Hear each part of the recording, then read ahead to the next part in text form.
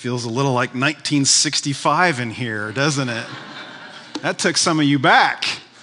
I wasn't around then, but it took some of you back, right? That's the Byrds from 1965. Turn, turn, turn. But did you know it goes back even further than that? It goes back to Ecclesiastes chapter 3. That's where they got their content for that song. And there's also another song I want to point you to here in a minute. I am not going to sing it. And it comes from a musical that many of you are familiar with called Fiddler on the Roof. And the author of Ecclesiastes could have written this song too. If you've seen the musical before, it's the wedding scene. So there's this young couple getting married. The entire community is around them. The men are on one side. The women are on the other. It's not exactly a rap battle, but they kind of go back and forth a little bit with this song. The dad starts, "Is this the little girl I carried?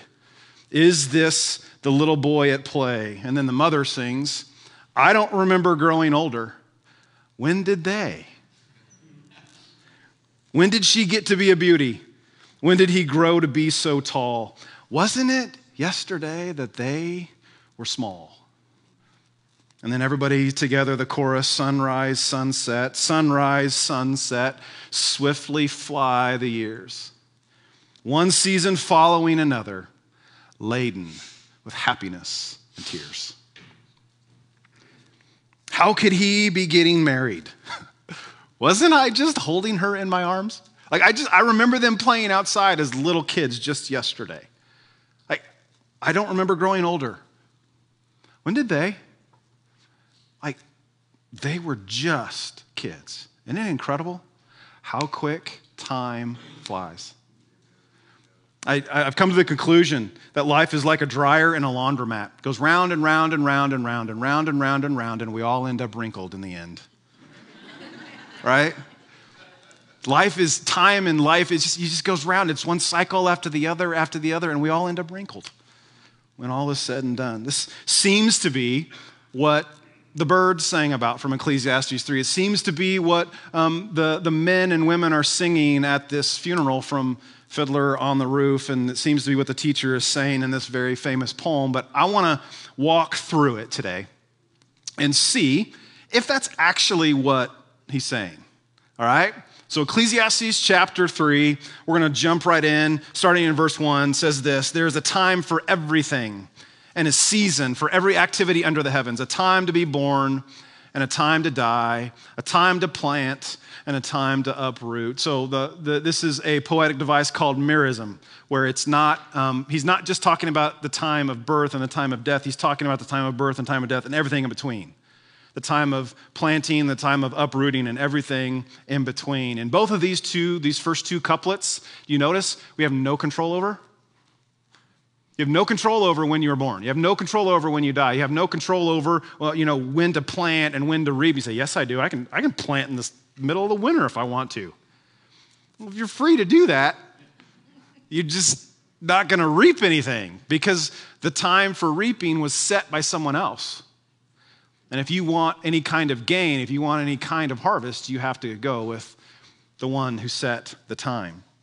Verse 3, "A time to kill and a time to heal, a time to tear down and a time to build." The end of the Gilded Age, a lot of wealthy Chicagoites were looking for places to put their money. And some of them chose Lake Geneva, Wisconsin, as their summer home residence. One of them you might be familiar with, Mr. Wrigley, as in Wrigley Field, as in Wrigley Gum. He made a lot of money selling gum.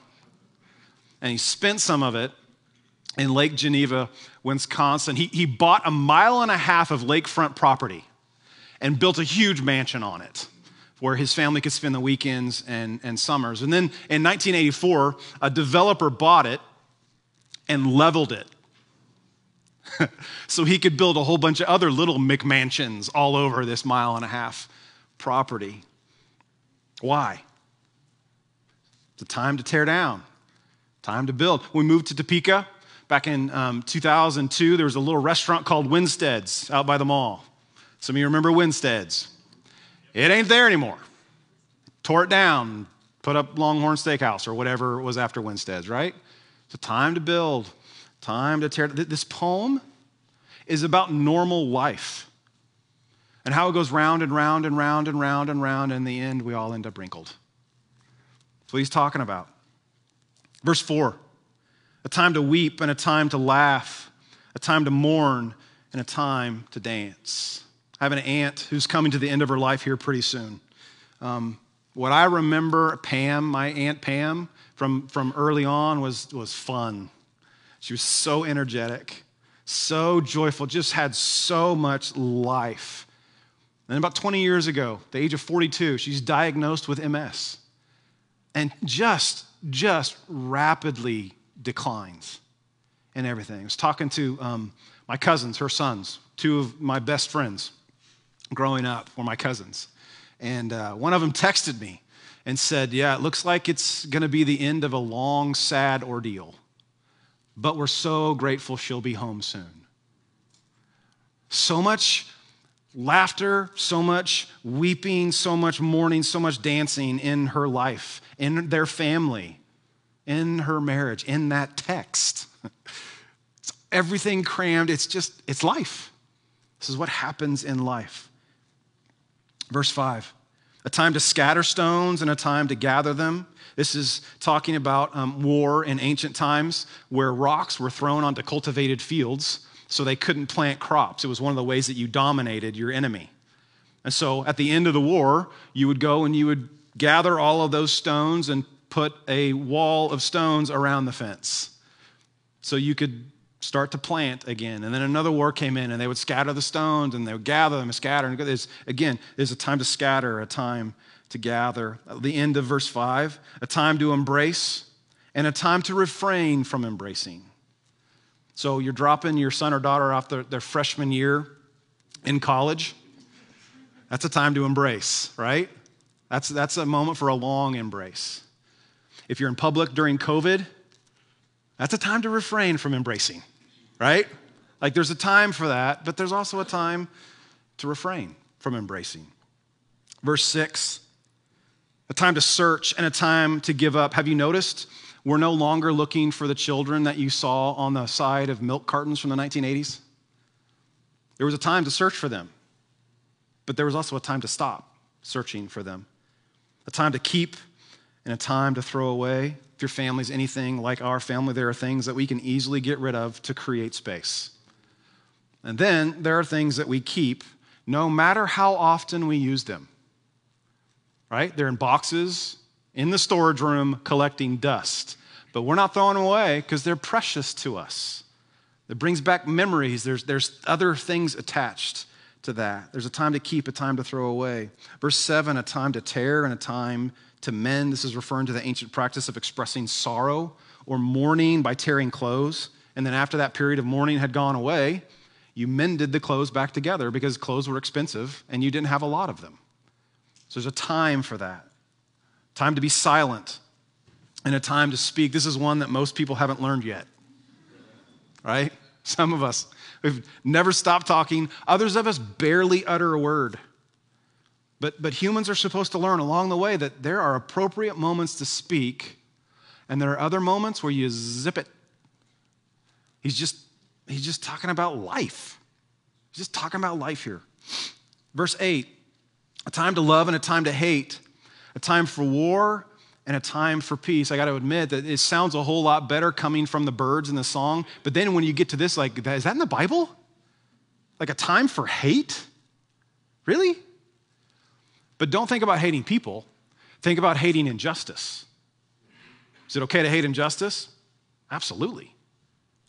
Absolutely. Abraham Lincoln, he talked about first time he saw a slave offered for sale on the New Orleans slave block. This is what he said. He said, there was a rising hatred inside of me against slavery. And I swore if someday I could do something about it, I would do something about it. He did, didn't he? That started, the genesis of that was hatred for the injustice, the institution of slavery. A time to love and a time to hate, a time for war and a time for peace. It was June 4th, 1940. The Nazis were making their way across France on their way to England. And Winston Churchill stood before the House of Commons. and pronounced, we shall not flag or fail.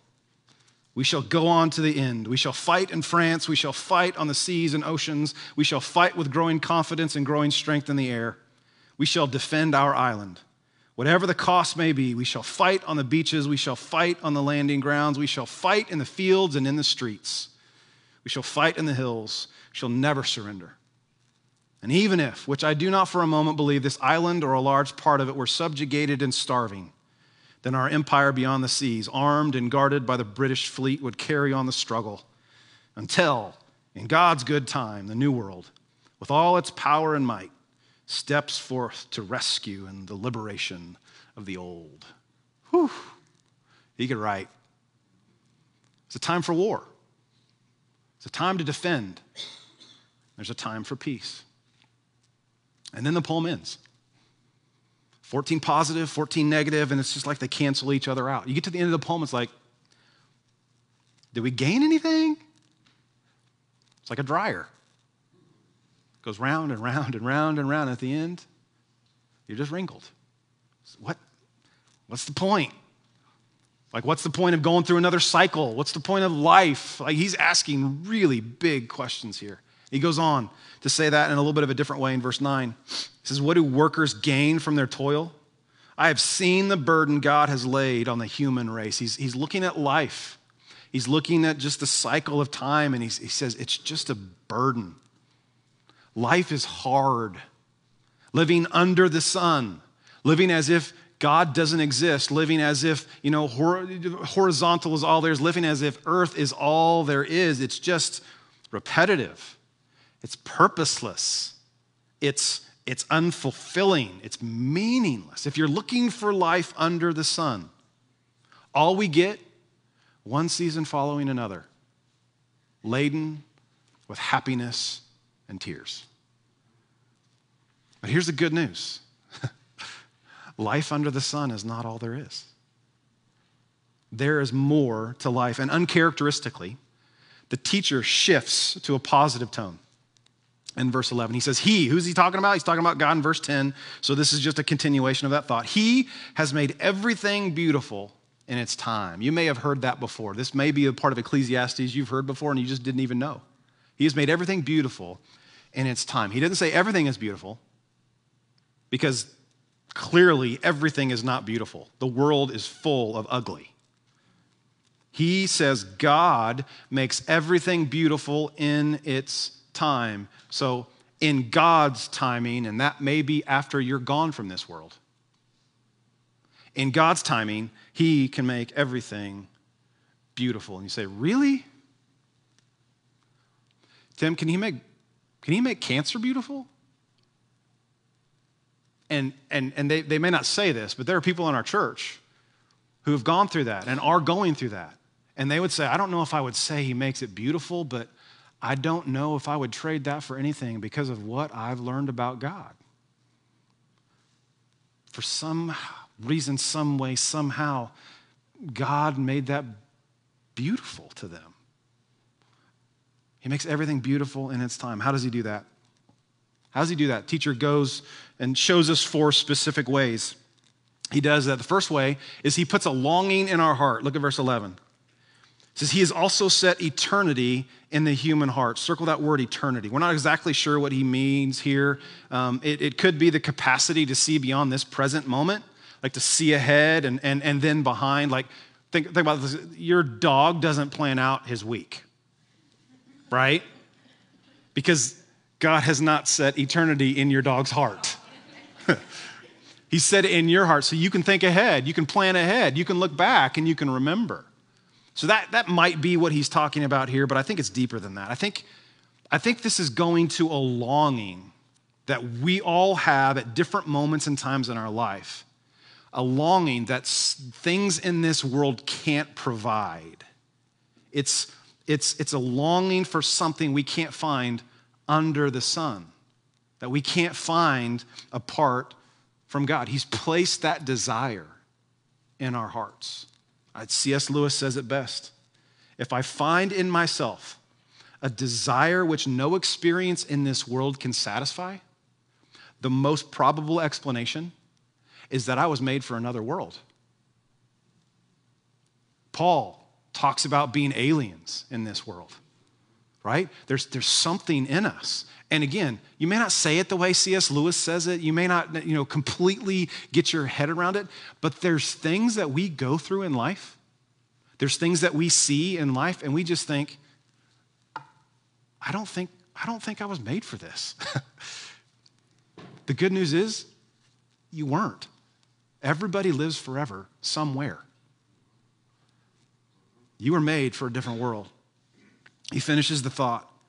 He has also set eternity in the human heart, yet no one can fathom what God has done from beginning to end. Just think about God as an eternal being, like he never was. He's never had a beginning, and he's never had an end. Just think about that for a few years and see if you can come up with anything that you can grab onto. It's like we can't fathom. We know it. Like it's true. But explain that to me. We can't fathom it. It's so big. So I want you to think about this. We're going to come back to it in a minute. Think about this. If you're bored in life, and I know many of you are, I'll just say it. You're bored. You're bored with life. If you're bored in life, why not take a deep dive into the inexhaustible one? Why not find, as we talked about last week, that not only does Jesus satisfy, he has no end. You'll never get to the end of him. You'll never finally get to the very last page and go, okay, got it. It's kind of like the internet. You're never going to get to the end of it. That's not even my notes. That was right off the top of my head, right?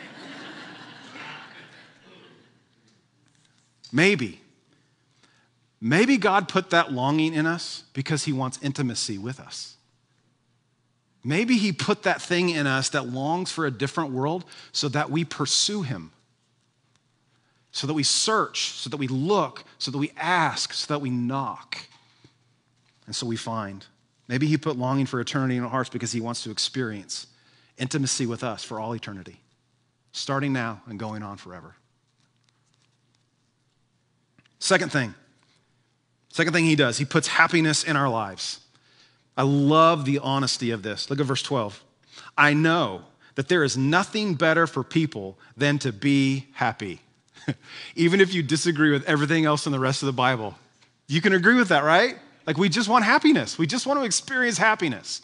I mean, it's the pursuit of happiness is one of Americans' unalienable rights, right? It's like the pursuit of life, liberty, and the pursuit of happiness. The problem is people pursue it and pursue it and pursue it and pursue it and can't catch it. It's like chasing the wind, to borrow a phrase from last week. They can't catch it. And that's partly, it's not totally, it's partly because happiness isn't something you catch as much as something you receive. Like the fruit of the Spirit is joy. One of the things that God develops in us as we pursue him is joy. Joy is something God gives you and produces in you as you pursue him. So don't pursue happiness and joy. Pursue him and watch as he develops happiness and joy in you.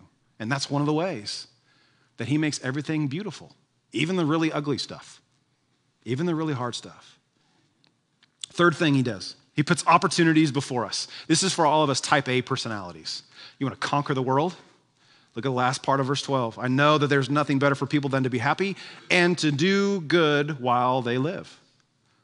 We want to accomplish something. We want to do good with our lives. And notice when the do-gooding happens, while they live, right? It's not leaving money to charity when you die, leaving money to a church when you die. It happens while we live. And I got to say this because I think sometimes we get a little confused here. The New Testament teaches that good works done in our own strength are futile. They have no eternal significance whatsoever. But then, for those who place their trust in Christ, he comes by his Spirit to dwell in us, to fill us with all the fullness of God himself. And God expresses himself. God loves people through us. And I guarantee you experience that, you're not going to be bored. when the God of all things expresses himself, loves people through you, when Jesus is working in you and through you, it's impossible to be bored, which is one of the reasons he gives us opportunities, gives us good to do while we live. And then the fourth thing he does to make everything beautiful, he injects satisfaction in our routine. He injects satisfaction in our routine. Verse 13, that each of them may eat and drink and find satisfaction in all their toil. This is the gift of God. See the three things that you do pretty much every day in that verse? You eat, you drink, and you work. You eat, you drink, and you work. Under the sun, those things can become very routine, very boring, right? Like, what did you have for dinner last night? Beef, chicken, fish. What are you going to have tonight? Beef, chicken, fish. Maybe some pork, or you're a vegetarian. I'm sorry, but maybe you're a vegetarian, right? It's very routine. It's boring. But when Jesus invades that space, he fills those things with satisfaction. Again, that's last week. So why does he do that for us? Why does he do these things for us? We don't deserve any of it. So why does he do things for us? Teacher tells us in verse 14, I know that everything God does will endure forever. Nothing can be added to it and nothing taken from it. Here's the answer to why he does it. God does it so that people will fear him. I'm not crazy about the translation here. I think revere is a better idea simply because when we think fear, we think of afraid. But that's not what he's saying here. He's talking about standing in awe of God, revering him. Why does God fill us with all these good things and make everything beautiful in its time? Because he's awesome, and he wants us to soak in all of his awesomeness. And as we stand in awe of him, he's free to make everything beautiful in its time. As we stand in awe of him, he's free to take the painful, broken, mundane things in our life, and he makes them beautiful. So I just want to ask you a question. Don't answer out loud. This is just for you. If you're watching online by yourself, feel free to answer out loud. Are you bored? Are you bored? Are you bored with life? Do you feel like the cycle of life just goes round and round and round and round and round and you end up wrinkled in the end? Are you bored? I learned early on as a child never to say that I'm bored in front of my dad. Right? Like if I ever said that, his response every single time would be, Tim, boredom is a state of mind. Go read a book. I hated reading as a kid. It's like the exact opposite of what I wanted to hear from my dad. And so I learned very early on not to say I'm bored around my dad. And I will neither confirm nor deny that my children have heard that same thing, but that's neither here nor there. But the teacher in Ecclesiastes, I don't think he would say that. I don't think he would say, boredom is a state of mind, read a book, because even reading a whole bunch of books eventually gets boring. I know that sounds like heresy to some of you. But eventually it just gets boring. The teacher in Ecclesiastes would not say that. The teacher in Ecclesiastes would say, boredom is a state of mind. And if you want to remedy that, stand in awe of God. Stand in awe of him. Get your eyes off of what's happening in you and around you and stand in awe of God. How do you do that? Literally thousands of ways you can do it. Scripture's full of them. The Spirit can lead you to different ways. I just want to share just a couple that have been helpful to me. The first way to stand in awe of God is to get to know who Jesus is. If you want to know what God is like, get to know Jesus. Jesus is the image of the invisible God. If you want to know who God is, if you want to know what God's like, get to know Jesus. And if you want to know how to do that, don't know where to start, here's a suggestion. Get a translation of a Bible that's written in modern day language, the Message, New Living Translation, whatever it is, and just get one of those and spend time reading about Jesus over and over and over and over again. Ask the Holy Spirit to point out who Jesus is and what he's like. Okay, here's an example. My small group and I are working through Colossians. So this is Colossians chapter 1 in the Message translation. I love the way that Eugene Peterson says this. He says, he was supreme in the beginning and leading the resurrection parade. He is supreme in the end. From beginning to end, he's there, towering far above everyone, everything. So spacious is he, so expansive, that everything of God finds its proper place in him without crowding. Not only that, but all the broken and dislocated pieces of the universe, people, things, animals, and atoms, get properly fixed and fit together in vibrant harmonies, all because of his death, his blood that poured down from the cross. You take a section like that and you just soak in it. And you read it over and over and over, day after day after day. And each time you read it, something new pops out. And you're reading it one day and you get to this section, all the broken and dislocated pieces of the universe get properly fit and fixed together in vibrant harmonies, all because of his death. And you sense Jesus saying to you, I see some broken stuff in you. I see some dislocated things in you. And I want to fix it. I want to put you back together. I'm the one who fixes broken things. I'm the one who puts bones back in to socket. And all of a sudden, you've moved from reading the text and you're drawn from the text to the person of Jesus. And you're praying. And if you keep going, you'll get to the point where you're amazed. You're amazed that he loves you enough not to condemn you for your brokenness, but to fix it. That while we were yet sinners, Christ died for us. He's putting all of that back to, and you're in awe, and you just sit in that. And then as you go about your day standing in awe of him, you start to see him make things beautiful in and around you. And I wish there was a formula for this. I wish there was a checklist that I could give you to say, this is how you stand in awe of God, but there's not. It's this relationship where you pursue him and he fills you with good things. And one of the ways you do that is spend time reading and meditating on Scripture. That's one way. Another way, you spend time in nature. You spend time in nature. It's no secret around here that I enjoy playing golf. And as I've gotten older, it's become more and more enjoyable for me to play golf with other people, but it used to be that I just wanted to go spend a few hours playing by myself. And it sounds so corny, but there's just something. Part of it is because I was, raised doing this, but there's something about a golf course on a cool spring morning with dew still on the ground, and the sun is shining, the birds are chirping. I don't hear birds anywhere else except for on the golf course, right?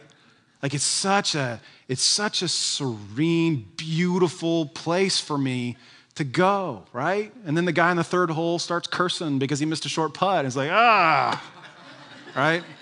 But even that, it's like, I find myself worshiping on the golf course because I'm paying attention to all of this, his creative genius. And you don't have to play golf to do this, right? Like just go outside and look at a tree for 30 minutes. Right? Just pay attention to the tree and talk to Jesus about how creative he was in designing the tree, and you'll be blown away. Some of you are way better than this, at this than I am, right? But go spend time in nature. Another one, when you come to worship on the weekends, either here in person or if you're joining us online, come and sing. Like come and sing. The reason we sing songs when we come together is to give us an opportunity to tell him how awesome he is, to stand in awe. I know some of you don't think you have a very good singing voice. I know some of you don't like some of the songs we sing. I know it's weird for some of you to come into a place where else do you sing in public, right? I know it's new for some of you, it's awkward for others, but I just want to remind you, we're not singing to you. Like this isn't about you. This is about us collectively standing in awe of him. Come and sing. Those are just 3 of thousands of ways that you can stand in awe of God. And so we're going to head towards landing this plane. So I want to be honest with you here. It's not that I wasn't being honest with you up until this point. I'm just saying I was a little uncomfortable, and this happens from time to time. I was a little uncomfortable putting the message together this week because it just felt like the Spirit was saying, Tim, you're not spending a whole heck of a lot of time standing in awe of me. And you're going to tell them that they should do it? So I say that to say this. I'm not saying this is what you should do and take my cue. I'm saying we need to do this. We should do this. If you're bored, here's one of the ways that you can get out of being bored. This is one of the ways. This is not me sitting up here pretending that I've got this figured out and I'm nailing it. So instead of telling you how you should do it, I'm asking you to join me in a little bit of an experiment this week. Here's your homework for this week, all right? And as I look at my calendar this week, I don't have tons of extra time, but I want to invite you to take some time to get quiet, if that's you, to get quiet and go out into nature, to leave the earbuds in the car, to get into nature, to listen, to look, to smell, to feel the sun on your face, and spend time standing in awe of God. Or maybe you're more like me. You want to get quiet and you want to pull out scripture and you want to read it and you just kind of want to soak in it and you go say to Jesus, Jesus, I want to soak in your awesomeness so I can see you making everything beautiful in its time in my life. These are the kinds of things that take us out of the round and round and round and round until we're wrinkled cycle. These are the kind of things that produce a longing in our hearts for eternity. It produces happiness. It opens our eyes to opportunities before us, and it injects satisfaction in our routine. So are you bored? Are you bored? Stand in awe. Are you bored? Do you feel like you're just the same old? Are you tired of the same old, same old? Stand in awe. You feel like you're just going round and round and round? Stand in awe.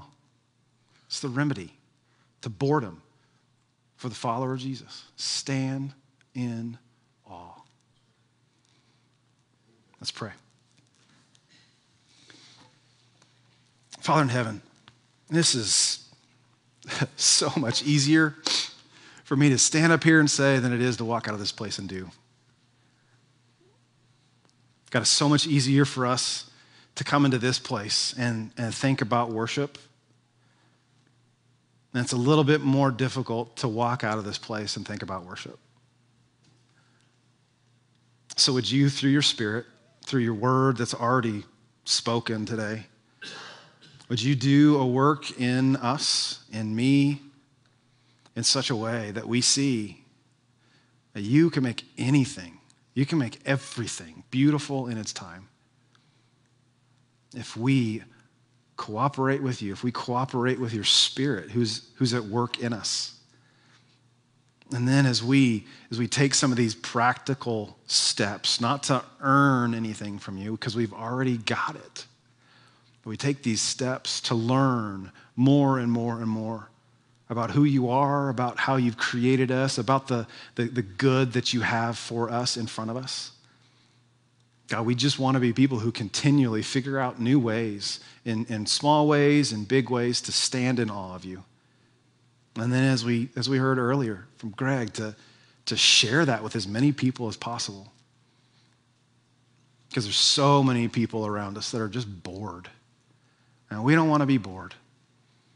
We want to experience the life-changing, eternity-transforming power that you came to give us. So would you help us with this? We love you. We praise you. Thank you again for this quirky, odd, but so very relevant book called Ecclesiastes. Help us to be people who don't get caught in the trap of living under the sun, but people who live in the Lord. And we ask all this in Jesus' name.